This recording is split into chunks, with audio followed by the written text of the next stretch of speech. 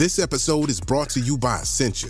A better you starts with better hydration. Essentia is on a mission to inspire people to do what matters most. Their proprietary ionization process transforms water from any source into ionized alkaline water, providing water that's 99.9% pure with a pH of 9.5 or higher. Essentia Overachieving H2O, the #1 ionized alkaline water. Shop now. If you're thinking, I should go for a run today, but it looks like it could rain, Sierra says save on Epic rain jackets. If you're also thinking, but I can't go out in these beat-up old running shoes, Sierra says save on top brand running shoes. And if you're still thinking, but I'm also busy performing brain surgery, well then we say, you really should have led with that. Sierra, let's get moving to your local store, like now. Go! Today, healthier is happening at CVS Health in more ways than you've ever seen. It's wellness destinations for seniors, including select locations with Oak Street Health and CVS Pharmacy. It's doctors, nurses, pharmacists, and everyone in between, offering quality care and support virtually, in person, and on the phone. It's in-home evaluations through Signify Health and meeting mental health needs through Aetna. And those are just a few of the ways healthier is happening. To see more, visit cvshealth.com/healthier happens together. CVS Pharmacy, Oak Street Health, CVS Specialty, Signify Health, and Aetna are part of CVS Health. Eligibility and services vary by location and individual. Another day is here, and you're ready for it. What to wear? Check. Breakfast, lunch, and dinner? Check. Planning for what's next and how to save for it? That's where Bank of America can help. For your financial to-dos, Bank of America has experts ready to help get you closer to your goals. Get started at one of our local financial centers or 24/7 in our mobile banking app. Find a location near you at bankofamerica.com/talktous. What would you like the power to do? Mobile banking requires downloading the app and is only available for select devices. Message and data rates may apply. Bank of America N.A., member FDIC. Hello, welcome to Growing Greener. I'm Ara Anderson, and this is my podcast series for Gardeners' World magazine, where I'm inviting experts to share their knowledge about how we can all become sustainable gardeners. Through a blend of science-based facts, research, experience, and above all passion, you'll discover how your actions in the garden will make a real difference to the planet.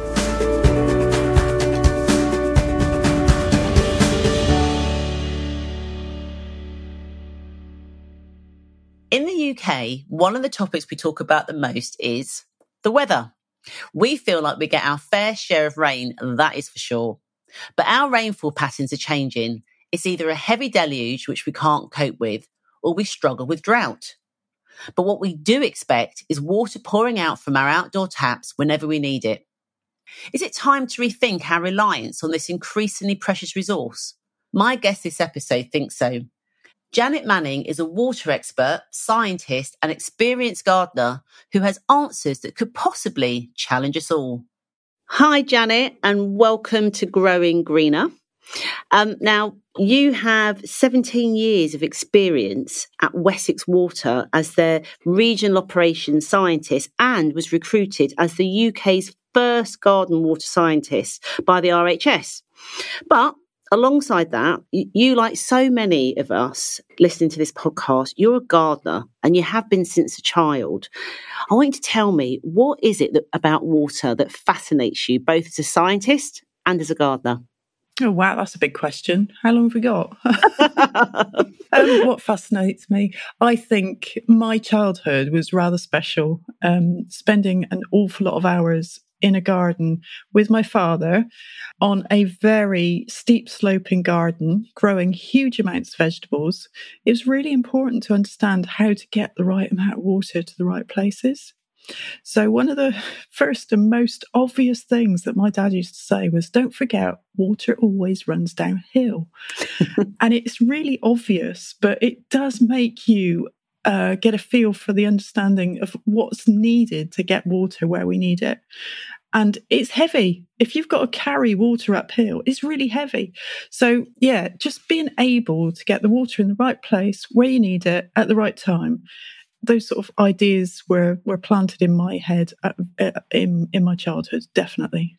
Oh, good for Dad getting you going straight away. And I guess really that fascination of sort of watching water running down a hill, is that sort of what triggered that sort of exploration as when you become a scientist to actually study water? I think so. I think that's the great thing about gardening. It gives you that connection to how the world works. It's actually quite difficult to sit in a classroom and learn things from a blackboard.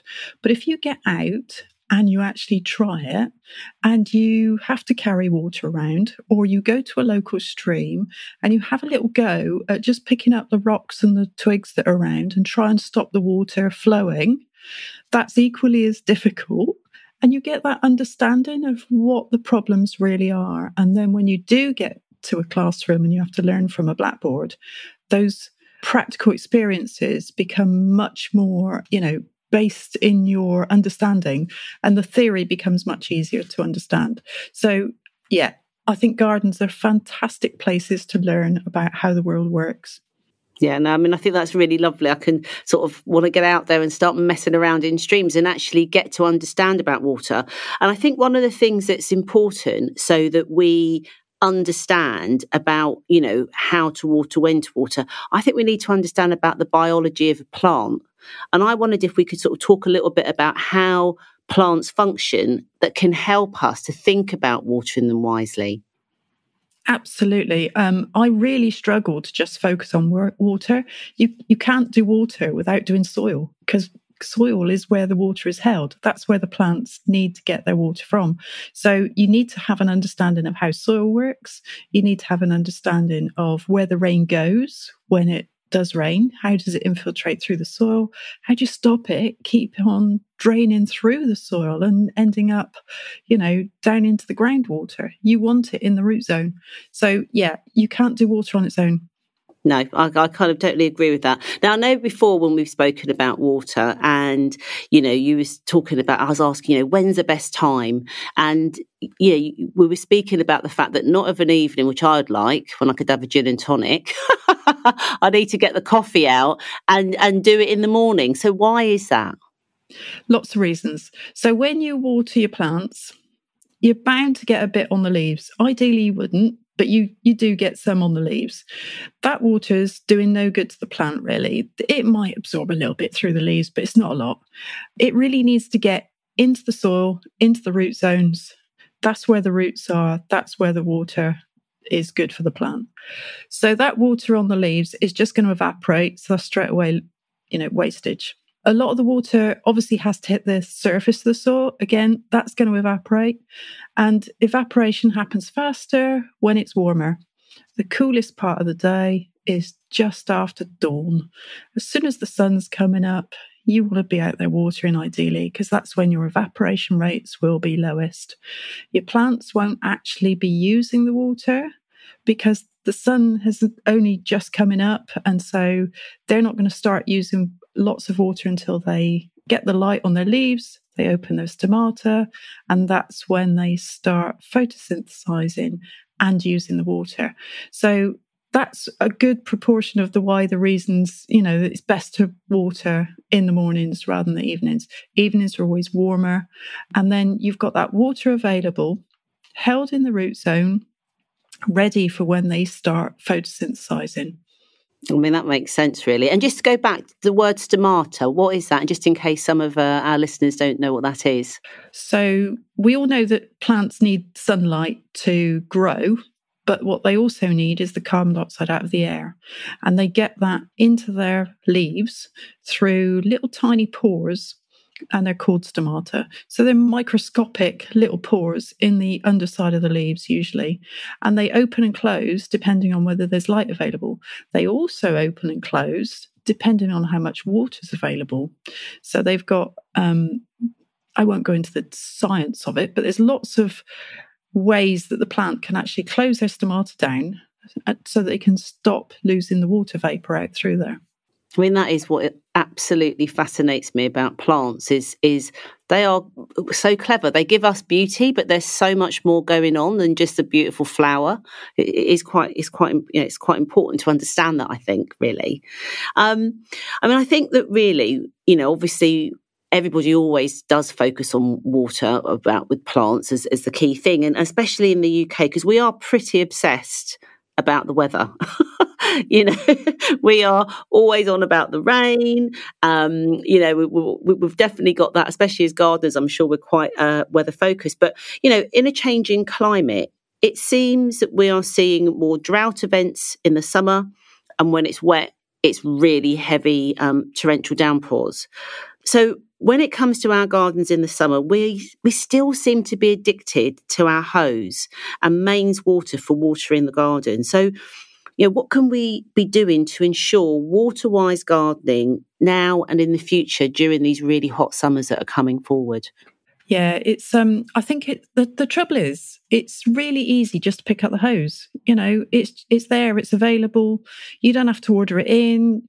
You don't have to pay for it straight away. So it's really easy and convenient, but you just need to think about it and plan a little bit ahead. And actually, I know the water companies really, really do their absolute most to avoid hose pipe bans. That would be the ultimate, is that if there was a hose pipe ban because we were so short of water, they do lots of planning to make sure that they try and avoid that. Wouldn't it be great if we can help gardeners to actually not need a hose at all? And then the water companies can bring in a hose pipe ban and we can all say, well, that's fine. Okay, carry on. We don't need a hose anymore anyway. So it benefits everybody. If we're all taught to garden without a hose, everybody gets the benefit. And there's lots of things you can do. We mentioned about the root zone, and looking after soils is one of the most important things that you can do to minimise the amount of watering that you need to do from any source, whether it's a hose or a water butt. But there's an awful lot that you can do. I mean, give us some examples of that, Janet, because I know that, of course, the minute that temperature gets up, people just want to go out there and water. So give us some of those steps that we can go through to kind of, reduce that urge. So the first thing is teach yourself how to water. I know it sounds really simple. You just chuck some water around. It's not a problem. But actually understanding that when you water, you're not only adding water to the soil, you're actually expelling the air out of the root zone. And those roots need air to respire, to be able to grow just as much as they need water. So you don't need to have saturated soil all the time. It's not necessary. You need to have that balance of water and air. And one of the simplest things you can teach yourself to do that is watering containers. So if you've got containers that are small enough to pick up and you can feel the weight, you very quickly get a feel for the weight of the container. If it's heavy, it's got plenty of water in. If it's really light, it needs some water. So the idea is that if you can keep it somewhere middling, then you've got that balance of air and water. As long as there's some water in there, it doesn't have to be full up all the time. Okay. I mean, I know that there's a temptation, isn't there, to kind of, especially in those hot spells, go out there every single day. Is that the way that we should be watering? No, not at all. So just because it's hot doesn't mean to say that your plants need watering. If your soil's dry, your plants need watering. So one of the best things, watch the weather forecast. If you know that there's really hot weather coming, then keep on top of your watering. Don't let things dry out to a crisp, but just keep a little bit of moisture in there, not too much, because actually plants have got this inbuilt mechanism that when there's a lot of water available, they will use a lot of water. It's a bit like, if you've got a pint glass of water in front of you, or something stronger maybe, you tend to drink the top half a lot quicker than you drink the bottom half. Plants do exactly the same. So if you're keeping your soil really moist all the time, you will find that your plants will be using more water. If you can keep that soil moisture down, and it takes a little bit more managing because obviously you haven't got quite so much reservoir, they're going to run out a bit quicker. But if you can keep on top of that, it means that your plants actually use less water. So when the hot weather comes, they won't be needing so much water. So it's like training your plants, really. Absolutely. I used to call it train your plants to be drought athletes. I love that. That's so funny. Right, exactly. Are you ready? Because we're going to go for the drought. I mean, I think the thing is as well, I mean, things like mulching, or we tend to obviously think about mulching in terms of feeding the soil. But there's also the helping with keeping the moisture in the soil as well, isn't there? Oh, mulch. I think whatever the question is about gardening, there's a good chance that mulch is the answer. So it suppresses weeds, it stops surface evaporation, it feeds the soil, it helps biodiversity, it helps infiltration, it decompacts soil, because if you get all the worms and things and all the little animals that live in it will be dragging it down into the soil and opening up the soil. Yeah, whatever your question is about gardening, try mulch. It's usually a reasonable answer. But yeah, one of the main things is it avoids that surface evaporation. There's a key about mulch that doesn't get talked about enough, I don't think. So if you've got multi-purpose compost and you want to use that as a mulch, probably don't. It's not the ideal medium to use as a mulch. The reason being is that multi-purpose compost is really good at holding on to moisture. And the last place you want the moisture is in a thick layer over the surface of your soil. It's not the root zone. That's not where the roots grow. You need that multi-purpose down in the root zone. What you need on top is a chunkier, something like bark or wood chip, so that the water drains straight through that mulch and gets to the roots underneath. So multi-purpose compost is not the ideal mulch. Yeah, no, that's really interesting, because again, that I guess encourages as well the roots. I mean, I always talk about lazy roots, and if you've got too much water at the soil level, the roots just sit there going, okay, that's great. And you want those roots down, don't you? You want to get them down to search out water in the water table. Totally, absolutely. I've talked to people who garden on chalky soils. So they're very, what you might call light. I never understood that term, light. I mean, if it's light, it doesn't weigh very much. And all soil I know is really heavy. But if you're gardening on really chalky soils, the water drains down really, really deeply. But also, because it's such an openy sort of soil structure, you've got oxygen that goes down quite deeply as well. So you can create really deep roots. So if you've got an irrigation system on chalky soil and you're irrigating it very frequently, all you're doing is encouraging that surface rooting, because that's where the water will be, on the surface. Whereas if you just water it very deeply, less frequently, the water gets driven further down underground. You develop that root system in a nice deep layer. And then when you get the drought coming, then, you can allow those surface layers to dry out, no problem, because those roots have found the moisture in the deeper levels. Now, that's really interesting, about bringing up irrigation, because I think there's a lot of gardeners who want to have irrigation. It's the backup, it's the safety valve in terms of making sure all of those fabulous plants they've put in don't fry and go to waste. Whether it's the leaky hose pipe or, lawn sprinklers. What is your view on that? Irrigation should only really be necessary when you're first establishing your garden. Irrigation systems make it simple. They make it less work.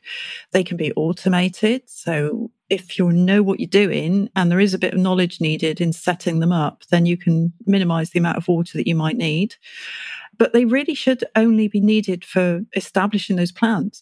So if you're running a nursery business and you're constantly establishing new plants, because that's your business, you want to grow new plants, you're going to need an irrigation system regardless. If you're designing a garden that you intend to keep for the next decade, well, the chances are you're only going to need that irrigation system for the first 12 months or so. Not even 12 months, just for the first summer. So do you really want to invest all that money in an irrigation system? Or, are there other ways of doing it? Are there other ways of maybe just using a local gardener that could come in, look after it for you and make sure that everything's irrigated to the point it needs to be, just manually, rather than actually investing in a huge system that you're only going to need for the first season?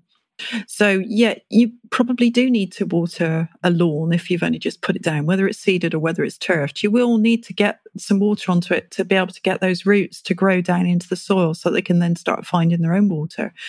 It's all about decompacting soil. It's about having healthy roots, choosing the right variety to get the really deep roots, making sure that the soil is aerated so that when the rain does come, it infiltrates down through into the root zone and it doesn't run off the surface. There's so many things that you can do other than turn on the tap. The trouble is, if you think about the natural world, what does it do for irrigation? It doesn't. It doesn't have irrigation. What you've got are plants that grow where there's available water. So rather than starting off with a garden thinking, I'm going to need irrigation, why not start with a garden and think, what water have I got available and what plants would suit the water availability that I've got? I think there's a lot of missed opportunities out there. We've got a big lifestyle change to make to meet the climate biodiversity crisis that we're facing. We've got to find ways, and the easy ways, let's get the low-hanging fruit. Let's do the easy things first.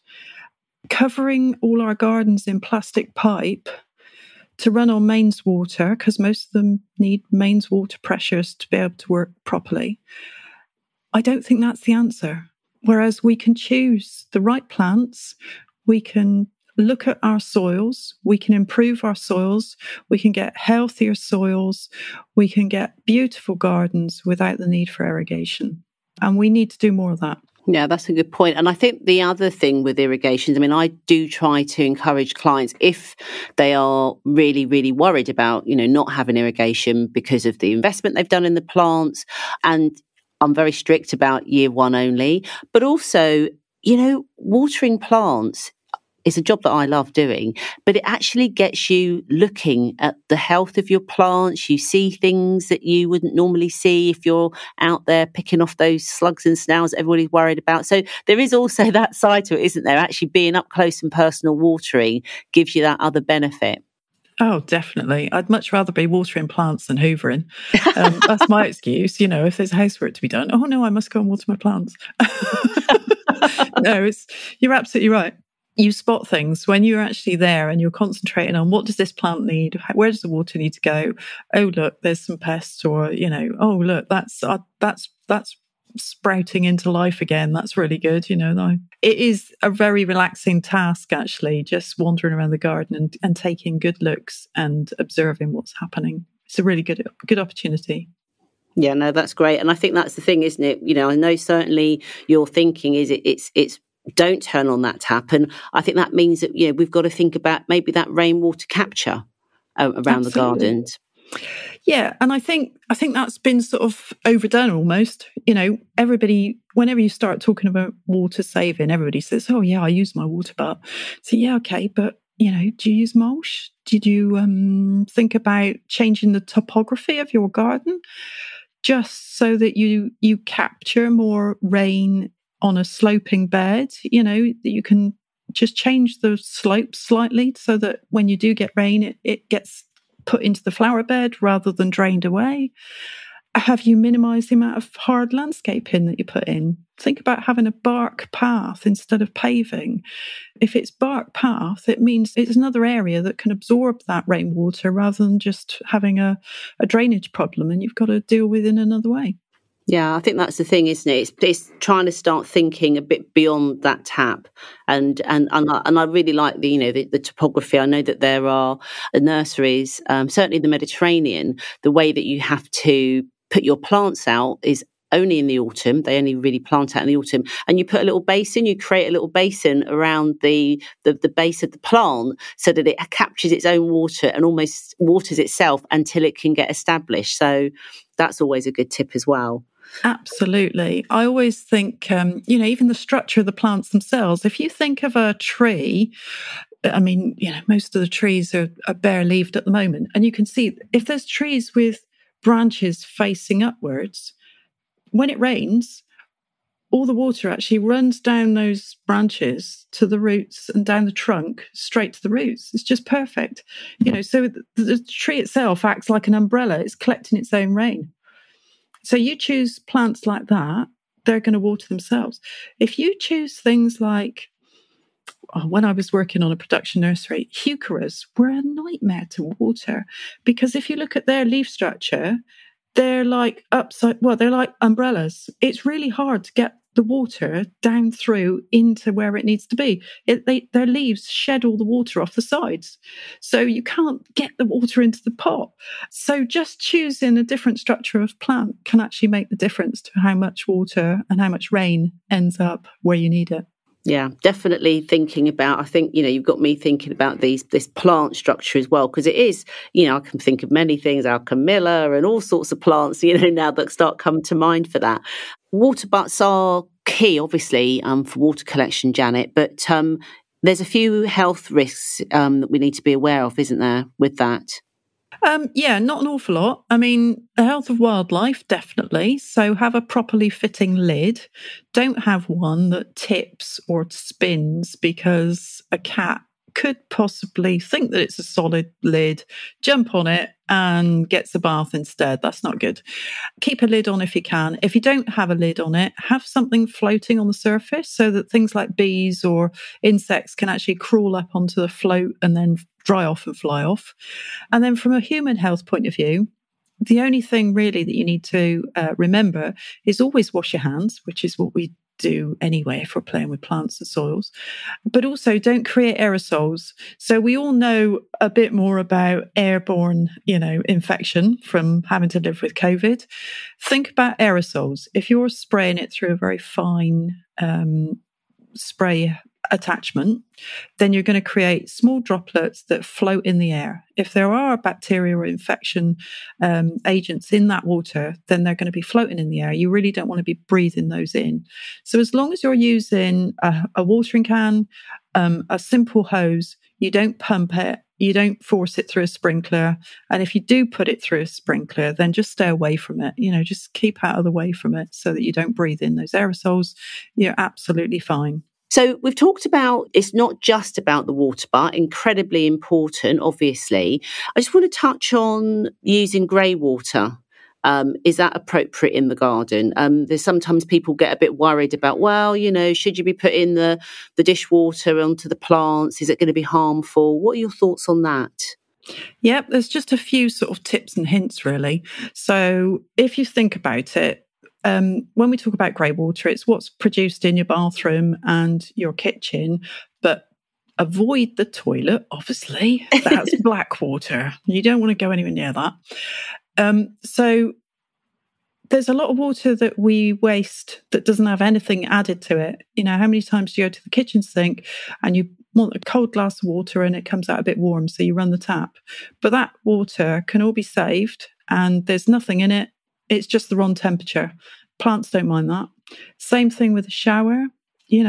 I use my plastic trug in the shower. You can just grab the first 2 minutes worth of shower flow when it's too cold. There's no soap in it. You can go and use that. And trugs are really good because they sort of fold up and you can use them as watering can themselves. Washing vegetables, it might have some soil in it. That's going to be good for your plants. Put that straight back out into the garden. Washing fruit and vegetables, vegetable peelings, all of that sort of thing can be used on the garden with no soap in it at all. So when you come to anything with soap in it, things like shower water, they don't have a lot of soap in it because obviously you've diluted it quite a bit with the shower. You can still use that. All I would suggest is if it's warm, dry summer, you think your water butt's going to run out, start using your shower water before you've run out of the water butt, and alternate it between using grey water and then rainwater. And so that the roots have got a chance to then recover from those extra few soapy chemicals that have gone in. The thing that makes the difference with the soap is the sodium. Plants don't like sodium. And most soapy things are based on sodium salts. So that's the problem with it. And it's very soluble. You can't really get rid of it. Okay. I mean, that also, I guess, if you really want to go for it, start thinking about some of those products that you're using. There's a lot more plant-based products, aren't there, as well, that can be used for washing with, if people really want to kind of take up this grey water usage. Absolutely. So if any of the biodegradable detergents and things are obviously going to be better because they are biodegradable in the soil. But so many of the soap ingredients, the main soap ingredients, often contains sodium lauryl sulfate. That's the problem one. Yeah, no, I think it's really good to point that out, because I think otherwise sometimes people can hold back a little bit. But that alternating, that's really good to know. Yeah, because if you alternate, then what happens is the rainwater helps to flush that excess sodium through the soil. So that's why it's good to alternate, rather than if you continue to use grey water because you've run out of everything, then you could run into problems. But plants will cope with a little bit. Okay. I mean, I think, what I know of you, Janet, you are so passionate about not just water, the whole garden, the whole system thinking. And I think that's, the success of how you're able to understand how water works within the garden, because it's not just water that you look at. And, I just think, how else can us gardens think beyond just our use of water? What can you give us as tips about how it impacts the bigger environment? So we can think, when I have to get up really early in the morning, that's what I'm thinking, Janet. I need some motivation for when I'm up really early. What things can I be thinking that I'm doing that is helping the wider environment? Okay, so you think about getting up early in the morning. First thing you're going to enjoy is the bird song. So the birds get up early as well. We all listened to the bird song in lockdown and we were all amazed at how many birds there were really out there. So that's the first thing. And by watering in the mornings, what you're doing is you're supplying the water that will help your flowers produce the nectar, which means that there's more nectar for the bees to collect. If they're struggling all the way through the day, in the heat of the day, and you have to wait until the evening, the bees are going to be going home late in the evening. Well, they need that nectar supply while the sun's up and they're making lots of sugar. So there has been some work on, plants and flowers do produce more nectar when they're well watered. So you're helping in that way as well. You think about the mulch, the mulch itself, that's producing healthier soil, that's helping you to avoid having to do any watering, but you've got a massive amount of biodiversity in your soil, and that lives on the organic matter that is constantly raining down. If you think about the natural world, every autumn, all the leaves fall off the trees, all the herbaceous things die down. And under normal circumstances, if we weren't gardening, all of that dead material sits on the top of the soil, just like mulch. And all the rest of the biodiversity that's living in the soil starts dragging that down in and actually working on it. That then creates soil carbon. And that's a really good carbon store, which is, some of that carbon dioxide that's been taken out of the air by all the plants you grew through the summer is then stored in the carbon of the soil over the winter. So, yeah, it all fits together. And everything relies on water. You can't grow anything unless you've got water. Even cacti actually do need water. Mine sort of do sometimes a little bit dried out, looking at me saying, "Help, Arit, help!" No, I think that whenever I've had time to speak with you, I think it's really driven home to me just thinking about water as being precious and not just something that just pops out the tap, And I think there's also understanding, like you say, when we watch the weather, we know when it rains, but being really conscious when it doesn't, because, we have so many winters now, don't we, that are actually quite dry. Don't think of droughts in wintertime. Yeah, so January's been actually quite dry. I know we've had a little bit of rain recently, but yeah, January this year has been really dry. And I think we've always relied on the water companies to store that water for us. We've always assumed that they're going to be able to do that. But that requires massive amounts of infrastructure. If we can all do our little bit. I think one of those sort of statistics that I worked out one day, which really brought it home to me, was, if you think about it, there's about 30 million gardeners in the UK now. And a typical watering can's about 10 litres. So if you can just get every single gardener to save one watering can full of water, there would be enough water to supply people's homes for about 2 million people for a whole day. Wow. So you only need to save one watering can full of water to help 2 million people have, their normal supply for a whole day. So as gardeners, we can really make an impact. And I mean, that's just one watering can full. Watering lawns is a huge amount. It's massive. Because these facts are really good for us to hang on to. When I asked you before about how, if I was watering a garden for an hour, how do I know how much water I'm using? So say like I was doing the lawn. I'm sure you had a fact about that. Yeah, so an hour on the hose is worth a week's worth of water in a normal household. So if you imagine inviting an extra friend to stay for a week, that's the same amount of water as you would use in watering the garden for an hour with the hose. You see, these little facts are very good at sticking in our minds, I think. Very good indeed. So we are nearly at the end of our talk, which is amazing. I could carry on talking for ages, but I just want to get a couple of things really. So the first one is if there was like a little mantra in terms of thinking about water, are there a couple of mantra points that you could kind of share? So I think what we need to do is learn to live without our outside tap. Because everybody benefits. Your plants benefit. The plants prefer the rainwater. They can bring in a hose pipe ban. It won't bother you. Learn to live without the hose, definitely.